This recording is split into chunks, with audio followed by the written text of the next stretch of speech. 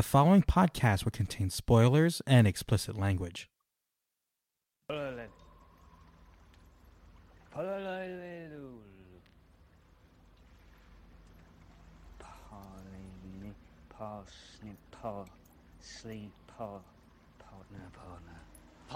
That's the one.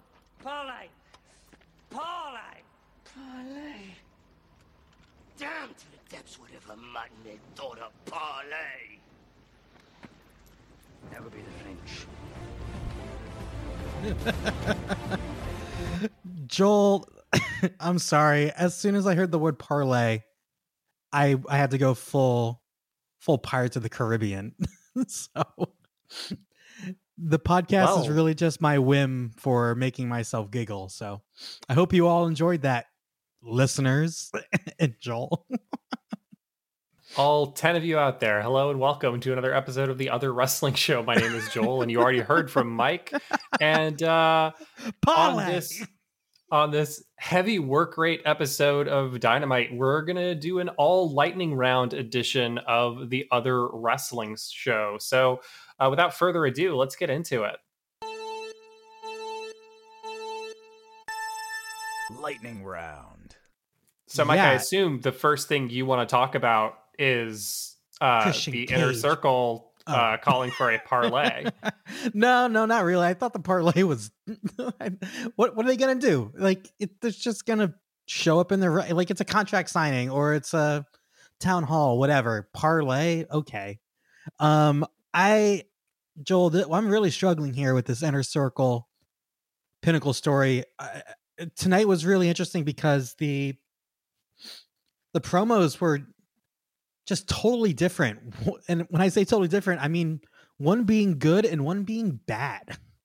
So like I really loved MJF's promo here, basically talking about like, what was the line? I'm not a mark, but I have a mark for your spot. No, I am a mark. I am a mark. There it is. I'm a mark for your spot. Yeah. Yeah. Like that was a really good line. And I love them poking fun at Jericho's like flubbing of his remarks about Wardlow last week. So I thought that was a really good promo. We don't need to hear all of the Pinnacle talk because we know who the talker is in that group. It's MJF. And when MJF isn't talking, it should be, Tully. So great stuff. I thought it was really good. But God, that Jericho Inner Circle promo, it's bad when I'm like, give me more Hager. Like, it felt like Jericho's out of material as it pertains to the Inner Circle. Yeah. And it seemed like a nerdy middle schooler trying to insult the cool kids. Yeah. And it just felt didn't like come off very well. Like, it was so awkward. I thought I thought Santana's stuff was really, really good. He should talk way more. I thought Hager, drinking your meat through a straw was awkward, but still funny. Everything with Jericho and when he was like singing and made a show tune, like, Jericho, you're supposed to be a rock star. And he clearly didn't think that out in advance, or if he did, he thought that as the person we're supposed to be cheering for, that not coming up with a rhyme was going to be endearing. I mean, I don't know. It didn't hit for me at all. And this, the placement of it too made it worse. This is what was on at the crucial crossover from the 8 o'clock to the 9 o'clock hour. Oh yeah, 9 o'clock. And like, what? I can't imagine that someone would flip their TV to that, listen to more than 30 seconds of that, and be like, yes, this is something that I want to watch more of. Mm-hmm. I mean, this was, I think, one of the worst segments on Dynamite in a long time. Joel, I'm going to one-up you there. It was the worst segment on Dynamite ever. Because I really can't think of moments that made me like just want to turn the television off. Like, to go from the highs of that promo last week or whatever that was, 2 weeks ago, which is one of the best of Chris Jericho's career, to this, it was pathetic. It was pathetic. Like, I kind of don't even want to talk about it anymore because I'm just going to say mean things about Chris Jericho. Well, good news. It's lightning round, so we don't need to talk about it anymore. We can talk about other stuff. Yeah, man. Let's move on. So it's a rule on this podcast that if Adam Page has a match, I have to talk about it. Mm-hmm. And what a match that he had. He almost killed Ricky Starks. We almost had a death in the ring. Which time? I mean, when he dumped him on his head. Like, thank goodness Ricky managed to get his feet down and roll through it, because that was a scary, scary spot. And, he just didn't quite rotate enough on the backflip through a German suplex. But scariest moment we've had on Dynamite in a little while. And what a match, though.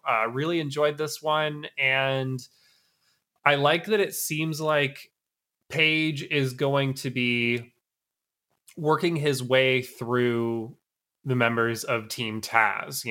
We've got the announcement that he's going to be facing off with Brian Cage next week. So this seems like a good way to keep him occupied for a while and keep him away from Kenny Omega. I think that's kind of the hardest thing to do here. And hopefully they can keep this going for a while. Yeah, it seems like that is the plan for All Out, is Kenny Omega, Hangman Page. So you can't touch it this early. But the problem is Page, with this ranking system, has put himself in position to be the number one contender. So it's a really delicate thing they have to do. And if you're not putting Page in a significant storyline, I think it would fail. So the fact that, Page is over this, hey, I'm fucking around with Matt Hardy and doing comedy skit. You can still do the comedy stuff with the Dark Order, but to put him in a what looks to be the beginning of a story with an actual heel group, someone that he can get heat with, put on great matches with, and not lose his momentum is great. And if the end result here is somehow Christian Cage and Hangman Page end up as a tag team for a little bit, could be one night to help deal with their Team Taz problem. Joel, I don't think we could do a podcast the next day, because I think we would be so exhausted from being so, frankly, I'm going to say it, turned on in a wrestling way from that tag team. Your favorite wrestler, my favorite wrestler. My God. Did I make it awkward? Only a little bit. What else you got? It was a great night for work rate. I'm having trouble which match I want to talk about next, but you talked about your favorite wrestler. Joel, let me talk about my favorite wrestler, Christian Cage, getting the win over Powerhouse Hobbs. I like this match more than the Kazarian match. And I think Christian's rounding to form. He looked great here. And this is why you have Christian Cage at age almost 50 in AEW, because he is out there. How old is Powerhouse Hobbs? He's got to be in his early 20s, right? Yeah, I think he's in his 20s. Yeah, I think he's older than we think he is. He might be late 20s, but he's still a pretty young guy. Either way, a raw young. Oh, he's 30. Jesus Christ. Okay. Anywho, young in terms of the professional wrestling world, to come into this match and be able to work with him, get him over. This was a fantastic showing from Will Hobbs, and Christian Cage sold out for him the entire time. It's invaluable experience here for Will Hobbs to be able to work with a guy like Christian. And, if staying in his late 50s could do this, he'd be doing the same thing. But Christian can work right now, and it's perfect. It's wonderful. I love having Christian Cage in this company. I think one of the things that Christian does as well or better than anyone else in pro wrestling is change speeds.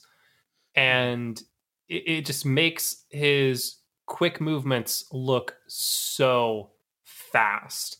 And there's no wasted motion in anything that he does. There's nothing showy about the way that he executes moves. It's all in service of the match and the story that's being told in the ring. And I can't pick a favorite between these two matches that he's had so far in AEW. I think they're both great. And I think they're both object lessons for, young pro wrestlers out there who want to learn how to become a great pro wrestler. Slow down and work like that. Make it count, make it matter. If you're going over in the match, you sell like crazy because you want to make it look like the person you beat is worth a damn. And coming out of this match, Will Hobbs is better off having lost the match. So, that's, it's kind of a classic wrestling cliche, but that's what you want. You want the people who lose the match to actually come out looking better when they go up against someone the caliber of a Christian Cage. And it's awesome that he's got that mentality and that dedication, because at this, he doesn't need to do favors for anybody at this stage in his career, but he's still making everybody look like $1 million. Yeah, he also doesn't need to go out there taking the bumps that he's taking, and he's doing it. Like, Hobbs clubbed him early on in that match. I'm like, oh my God, you just knocked him back to 2010. He's going to think Randy Orton's about to show up when Kazarian comes ringside. Like, it's incredible. It's just a masterclass in selling and how to put on a match. So yeah, I think this was my favorite match of the night, which is saying something because, Joel, we had two other pretty fantastic matches on this card, and I figured you'd want to talk about one of those next. Yeah, let's keep it with the work rate, and we'll talk about Ty Conti and Hikaru Shida, who had a women's championship match. I was a little bit bummed with the placement of this match. Yep. I would have much preferred this to be flipped with the Inner Circle segment that went on after. And let's have the women's championship defense be at the crossover, as opposed to, the Jericho. Inner Circle laying an egg. But this was a great match and a really nice showcase for Ty Conti. We've seen her ascendance in recent weeks and at this point, really over the course of months. And this match has been long time coming. I think we could have gotten a little bit more of a build. It feels like we were building and building, and it seemed like there was a story coming together. And then all of a sudden the match happened. I think another couple of weeks would have benefited from a story perspective. But in terms of the in-ring, this was really good stuff. Very technical match. Lots of fluid transitions between different holds and some great technique on display from both performers. Yeah, there were two spots in this match that really stood out for me. Was the senton that Conti hit onto Shida's back when she was laid out on the top turnbuckle. That looked insane. And then a few minutes later, Shida with that like backbreaker. They named it something. I couldn't hear it or I missed it. But the backbreaker on the turnbuckle itself, I thought Conti died because she bounced off of that and just tumbled out of the ring. Yeah, that was really well done. And she took that bump really, really well. I like that Shida is starting to add more of a focus on a body part type move set to her repertoire. She's got a number of moves that target the lower back of her opponents. And I'd like to see her incorporate a real submission finish into her repertoire just to make things a little bit more interesting. But this was a really good match, and I agree those two spots were really impressive. And she does another backbreaker. It's like spinning down. That kind of comes out of a suplex setup, and that looked really good too. So it's nice to see the moveset seem to be expanding for Shida. She's been champion a long time, and we're still seeing new stuff, which tells me that she's adding things. So. That's really great. Every title match of hers has felt fresh. I don't feel like spots or storytelling have been repeated, which I think is just insane when she's held the title over a year now, right? Yeah, I think so. Yeah. And Joel, the post-match here, Dr. Britt Baker came out and revealed the new graphic with her in the number one position. So looks like the good doctor is going to be getting that title shot soon, maybe at Double or Nothing. Joel, I want to say it. I'm excited to see where it goes. And her new shirt kicks ass. Like, awesome shirt. Yeah, I think it's pretty clear that her whole new thing of coming out and basically pointing at the scoreboard is very over. Jordan. Yeah, I like it. I like it. So this is a match that we've kind of been expecting. I think Britt might be the top candidate in the company to take the title off of Shida.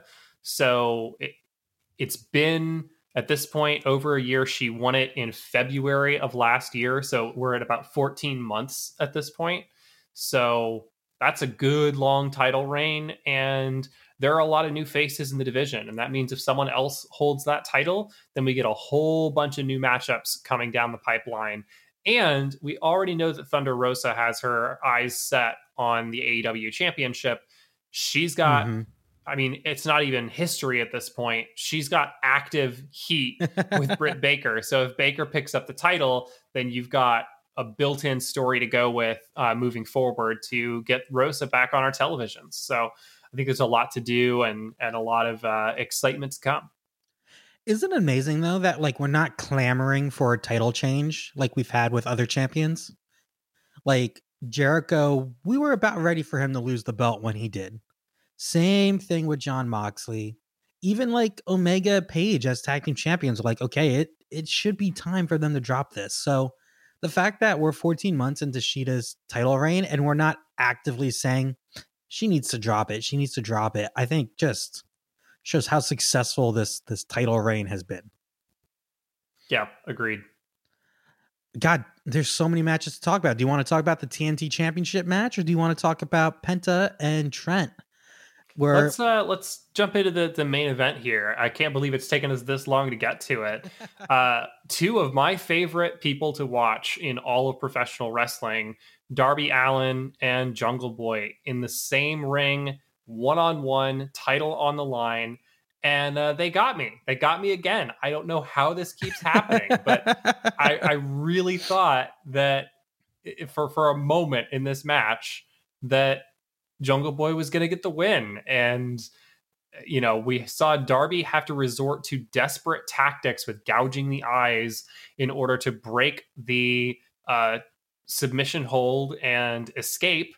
And then, you know, take advantage of the situation and win with that awesome specialty pin that he does, the Last Supper.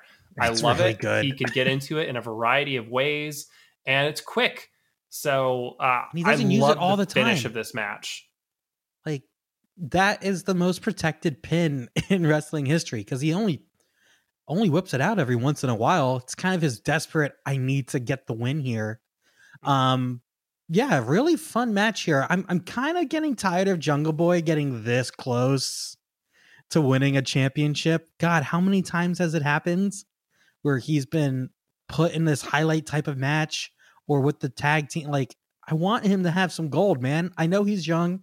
Still has a long time to get that, but man, we have been teased for a Jungle Boy championship win. Yeah, I mean, I think it's kind of a beautiful thing, though, because there's an embarrassment of riches in this company right now to where they don't have to put a title on someone like Jungle Boy, and they can build up this story over a long period of time that, you know, he's always right there, always on the cusp of winning it, and he can never get it done. And we haven't seen them actually do that storyline, right, where he has a sustained feud with somebody over a title, and they call him out on, hey, I'm not really worried about you because you never get it done when it counts. So, you know. Yeah. When they decide to do that, it rings similar to the Cody Rhodes Big Show, where Cody's like, you've never had a WrestleMania moment. Like, why should I be afraid of you at WrestleMania? Like, that story was really, really good. So, yep, I'm sure we'll get it. And just, once again, just wonderful stuff from both of them here. That tumble they took over the barrier early on in the match, it looked like someone didn't get their legs hooked on the barrier or something, because I thought they were going to land straight on their fucking noggins, dude. Like right on that concrete that's supposed to be super hard. I think that went exactly as planned, and I think they're just that crazy. It just looked like pure chaos. Yeah, I mean, so much of this match did though, and it was just I'm amazed every time Darby Allin goes into one of these matches and he comes out and he's not hurt. And like JR was talking about on commentary, he'll just look at you like, what? Why would you even think that I would be hurt? Like, I'm fine. Yeah, no, he's incredible. I don't get the Lance Archer stuff yet. Maybe that will make more sense, but I really did enjoy Ethan Page and Scorpio Sky coming out and doing a little beatdown. Get these guys on my TV all the time, dude. Like, if you're gonna put them in a tag team, have them go after big important people. And if this leads to a Darby Allin, Lance Archer versus Ethan Page and Scorpio Sky match, we know that match is gonna fuck. Like, that match is gonna be incredible. So get those guys on my TV and I'll be a happy camper. Yeah, agreed. Oh, also, I loved fucking Sting and the Luchasaurus brawling. Yeah. I need that match now. Yeah, that was fun. Who's older? I mean, 65 million is pretty daggum old. But how old is Sting? Also, it's incredible that Sting has the Twitter handle of just Sting. Yeah, like that it is surprising. Yeah, I feel like the other Sting would be like, I feel like I'm more popular than you, but hey, good you know, for our Sting. When I think about their careers, it makes more sense to me that the pro wrestler got in on Twitter quicker than the aging pop star. 70-year-old rocker. Yeah, probably makes sense. Would we call Sting a rocker? I'm looking at his Wikipedia right now. It says he has included elements of rock, jazz, reggae, classical, new age, and world beat in his music. So I would not consider Sting a rocker. I would consider the Police a rock band, but I would not consider Sting a rocker. But that's another conversation. Is a square a rectangle, but a rectangle is not a square? It's kind of like that. Elephants are gray, but not all gray things are elephants. Legit though, his collaboration with Shaggy was quite awesome. All right, we're officially off the rails. Yeah, let's move on. Joel, we basically had a Your Mama joke, and a Your Mama is the reason for a feud. So let's talk about Pentagon and Trent.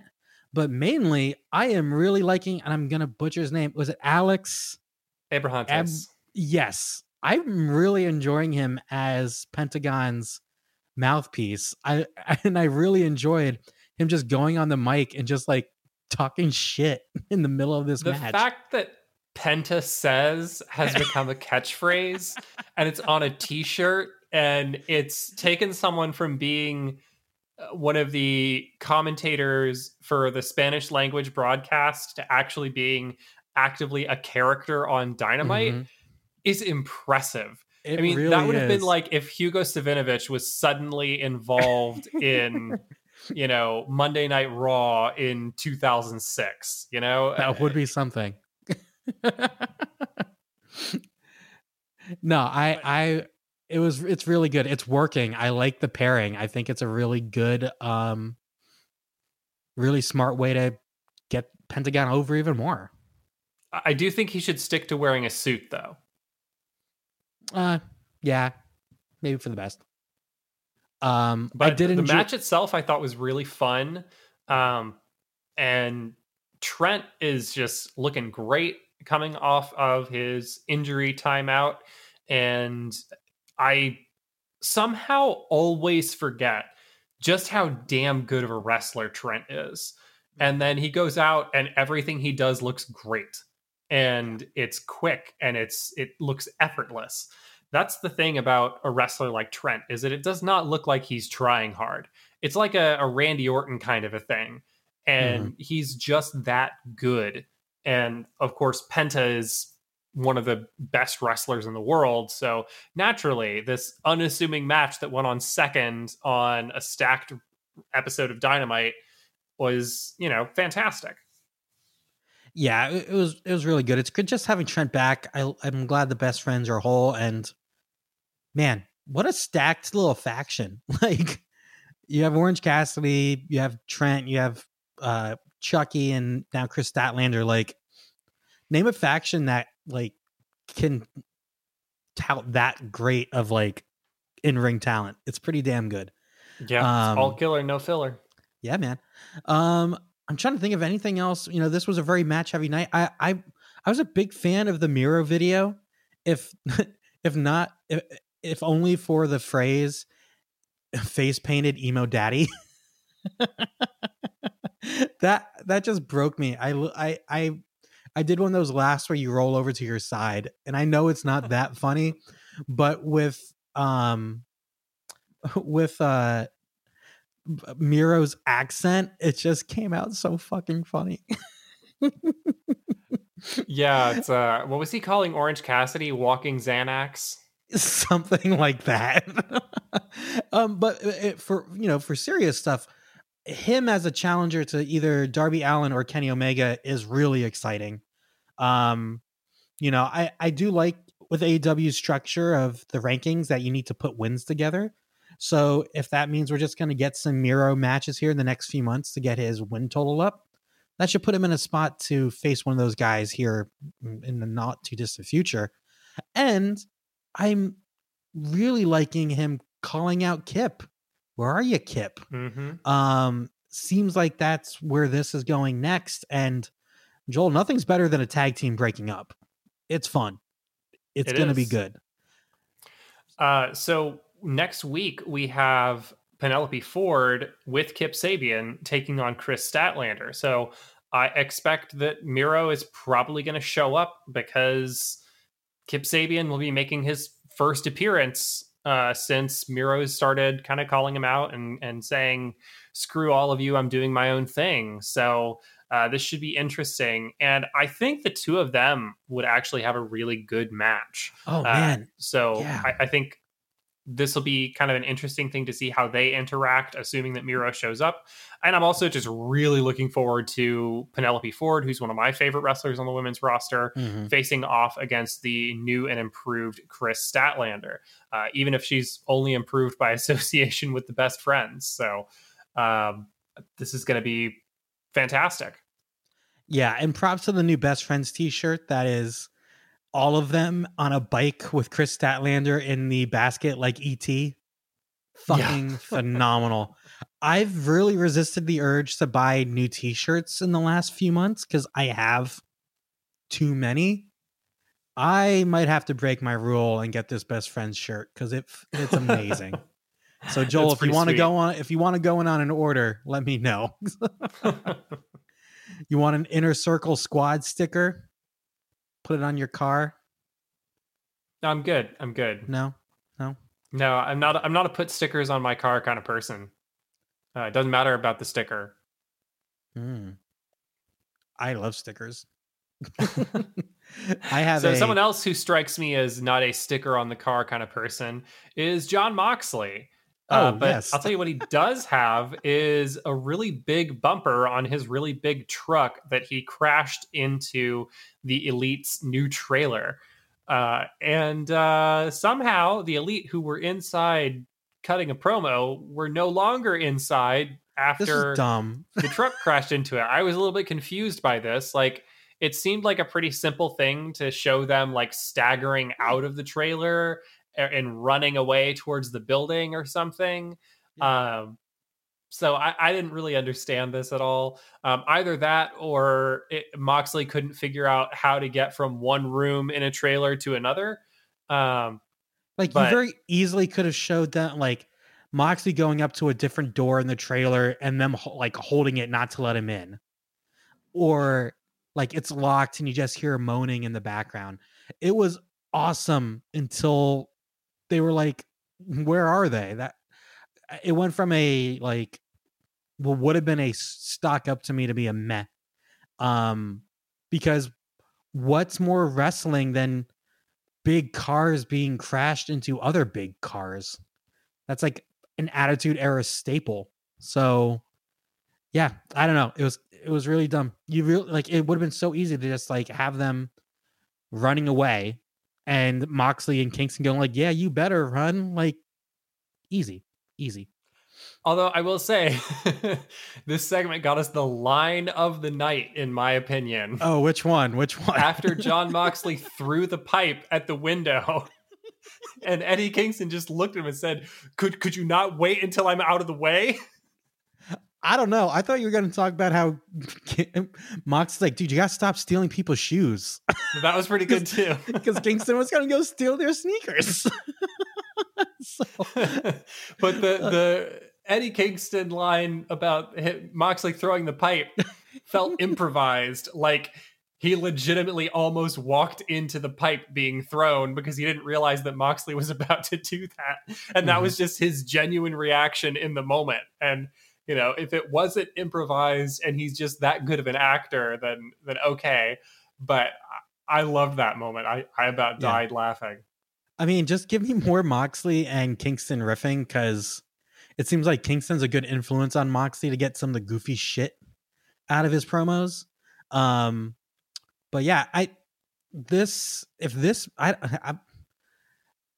numbers here between the Elite and Kingston and Moxley, it's still so outrageously overwhelming. Like, yeah, 7-2. Yeah, 7.5 if you count Don Callis.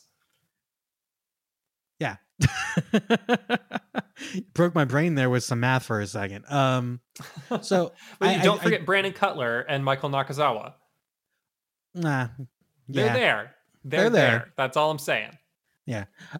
So I need to know who's gonna be on their side. Because I don't think I can take the story seriously if I just know the big match is gonna be 7-on-2 or 2-on-2 with 5 at ringside. Like, there has to be some sort of equalizer here. And I thought that would be Pac and Phoenix, but they were nowhere to be seen tonight. So definitely kind of keeping me wondering here with this Elite story. Indeed. What Joel, else you got? I had one question for you. I mean, do you want to talk about Cutler and not Cutler, QT Marshall and Dustin? Because I think that's like the only thing we haven't talked about. Yeah, so QT got a win over Billy Gunn, and then after the match was confronted by Dustin, who brought a bull rope to the ring. And so that's kind of signaling, I think, where this is going to be going. All for it if it's a bull rope match. Those matches are awesome. Yeah, those matches can be really fun if they're done well, and I have no doubt that between QT and Dustin that they would put together a very compelling match. But I don't think there's much to talk about there yet. We're just kind of in the tease phase of that match. I do think Nick Camarado just no-selling a wooden chair to the dome was pretty sweet. Yeah, that seems very fitting for him. I liked that. All right, Joel, I have a question for you. I don't know if you saw this on Twitter this week, but a few days ago, someone asked Cody on Twitter, or kind of insinuated Cody is going to turn heel. And Cody responded, literally almost no chance, my friend. After a decade of honing my skills at this, in the last 3 or 4 years of such a strong and growing connection with my fans, I'd be a fool to throw it away and swim upstream. And it kind of got the internet community talking about, will Cody ever turn heel in AEW? And Joel, that's my question for you tonight. Ever. Forever is a long time. Just like Cody, that neck tattoo of his. Yeah, Cody has kind of put a artificial cap on his career. He's talked about, I think he said 5 more years of being a full-time pro wrestler. And I think given that he's such a pillar of this company, I think 5 more years of him being the babyface hero of the people could work. I don't think it necessarily has to get stale. And I think the reason for that is because it's real. It's not a put on. It's not something that the company decided. It's genuinely and authentically who Cody Rhodes is as a professional wrestler. And to his point, what he has built. So I don't think he necessarily has to. I don't agree, and I wouldn't go so far as to say he'd be a fool to throw all of that away and swim upstream. That feels very kayfabe to me, because the fans are going to be with him regardless. Like, he'd have to do something truly despicable to get booed, and if he was booed, it would be a respectful boo, right? It's the, we're booing you because we're supposed to, because we're playing our part, because that's how much we respect you. I mean, when he was in Ring of Honor, he was acting as a heel. Like, he was being obnoxious and elitist and doing things like drinking champagne and eating grapes in the ring to try to be an annoying rich asshole. And he still got cheered. And I mean, we were at the match where he took the title off of Christopher Daniels, and like, he was getting cheered, and Christopher Daniels, who everybody has loved for like a really long time, was getting savagely booed to the point where the Addiction or SCU came out and like cut a promo to the audience about how much they were booing Christopher Daniels that didn't air on TV. It was just for the live audience. And that's how much people love Cody Rhodes. So I don't think he needs to, but I think he can, and he won't lose anything. Yeah, exactly. When AEW formed, we were all excited about Kenny Omega, the Young Bucks, Pentagon, all Jericho. But man, like, the real face of AEW is Cody Rhodes. And I think it goes beyond just what he does in the ring. I think it goes into what we've heard from him in interviews, what we've heard from him since he's kind of taken on this role as a vice president of this company. And I think he is truly authentic when he talks about the business, when he talks about the things he cares about, when he talks about growing this company. So I think that's really, really hard for fans to boo, because I think we all see it with his work and everything. And you're right. That match with Christopher Daniels, Joel, we saw one of the rare like double turns. Like, yeah, they don't happen and very I don't often. think it was planned. I don't think it was, we're going to have a double turn in this match. It was like, no, the crowd turned Christopher Daniels heel that night. And then when we went to that 6-hour taping the next day where we saw 2 months of Ring of Honor, I really think they've had to change everything that the night before that taping because of the turn. I think they literally had to rewrite 2 months of television because of the fan reaction. And you don't get that by if fans don't love you. So yeah, I agree with you. I don't think it's realistic for him to never be a heel again, just because very rarely do we not see a wrestler go heel. John Cena probably went 95% of his career as a face. Like, we won't see that often, but if anyone can do it in AEW, it's definitely Cody Rhodes. Agreed. So yeah. Well, Joe, I thought you would like that question, and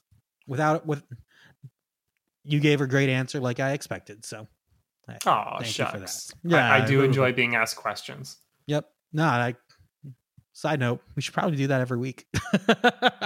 Yeah, probably so. Especially on shows like this where it was mainly just in-ring work. But yeah, Joel, anything else you want to talk about before we get out of here?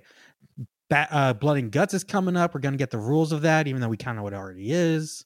Another stack card next week. A lot of these kind of matches in these stories that we've been talking about are Hangman versus more members of Team Taz.